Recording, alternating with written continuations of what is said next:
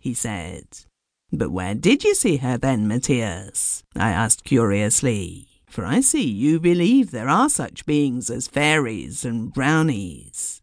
"Well, shouldn't I believe what there's written in the scriptures?" he said.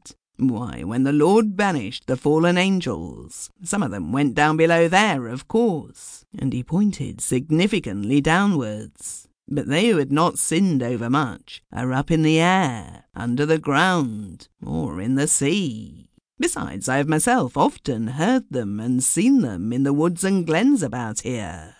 "You must tell me something about them," I asked. "We have nothing else to do while we walk along."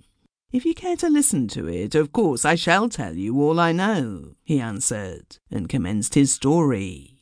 "Well, the first time I came across the Huldra, I was about 8 or 9 years old, and it was somewhere up on the main road between Bjerke and Mo. I had been on a message for my father, and was walking home along the road, when I saw a tall, fine lassie coming over the bogland on the right-hand side of the road. That part of the bog is very full of pits and pools. I recollect her now as plainly as if she were before me this minute. It was just as light as it is now. She had on a brown skirt and a light handkerchief over her head, and she had a knitting in her left hand. She was a pretty creature altogether, but she was walking right across the bog, and didn't seem to mind the pits or the pools. She came along as if there were not any there at all. I looked at her now and then, but when I had walked some distance and got to a cutting in the road which hid her from my view, I thought it was wrong to let the lass go and trudge through the bog, and that I ought to run up on the bank and shout to her that she had gone astray from the road. Well, I did so, but there was nothing to be seen but the moon, which was reflected from every pool in the bog, and then I guessed it must have been the Huldra I had seen. Although I thought he had scarcely seen sufficient to satisfy himself that this was the Huldra, I kept my doubts to myself, as I could see that any objections on my part would not shake his belief, but only silence him. I asked him therefore if he had not seen similar apparitions on other occasions. "Yes, of course I have. I've seen a great many things, and I've heard many strange noises and sounds in woods and glens," said Matthias. "I've often heard talking, cursing, and singing. At other times I've heard such lovely music that I cannot tell you how lovely it was. Well, once I went out bird-calling. It must have been in the end of August, because the bilberries were ripe and the cranberries were just beginning to redden. I was sitting by a path on a tussock between some bushes, whence I could overlook the path and a little valley to which it led down, and where nothing but ling and heather grew.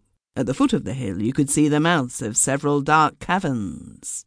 I heard a grey hen cackling among the ling. I called and thought, if I could get a sight of you now, it would be your last cackle. Just then I heard something moving behind me on the path. I looked round and saw an old man, but strange to say, he appeared to have 3 legs. One of them hung and swung backwards and forwards between the other 2 as he walked down the path. But he didn't walk exactly. He appeared to be gliding down the side of the mountain, till he vanished in one of the darkest caves down in the valley. I was not the only one who had seen him, because directly afterwards a grey hen came creeping out from behind a tussock, with her head on one side and her neck stretched out, looking cautiously in the direction of the old man. But then, you may guess, in another moment I had the gun up, and bang, there she lay, flapping her wings.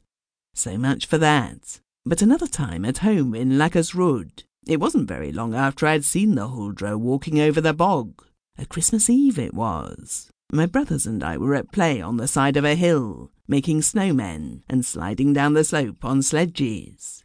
They used to say there were fairies in that hill, I must tell you. Well, we were playing and running about, as you know children can do.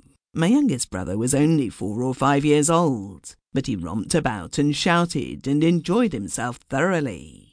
It was getting very late, when all of a sudden somebody in the hill shouted, "Go home!"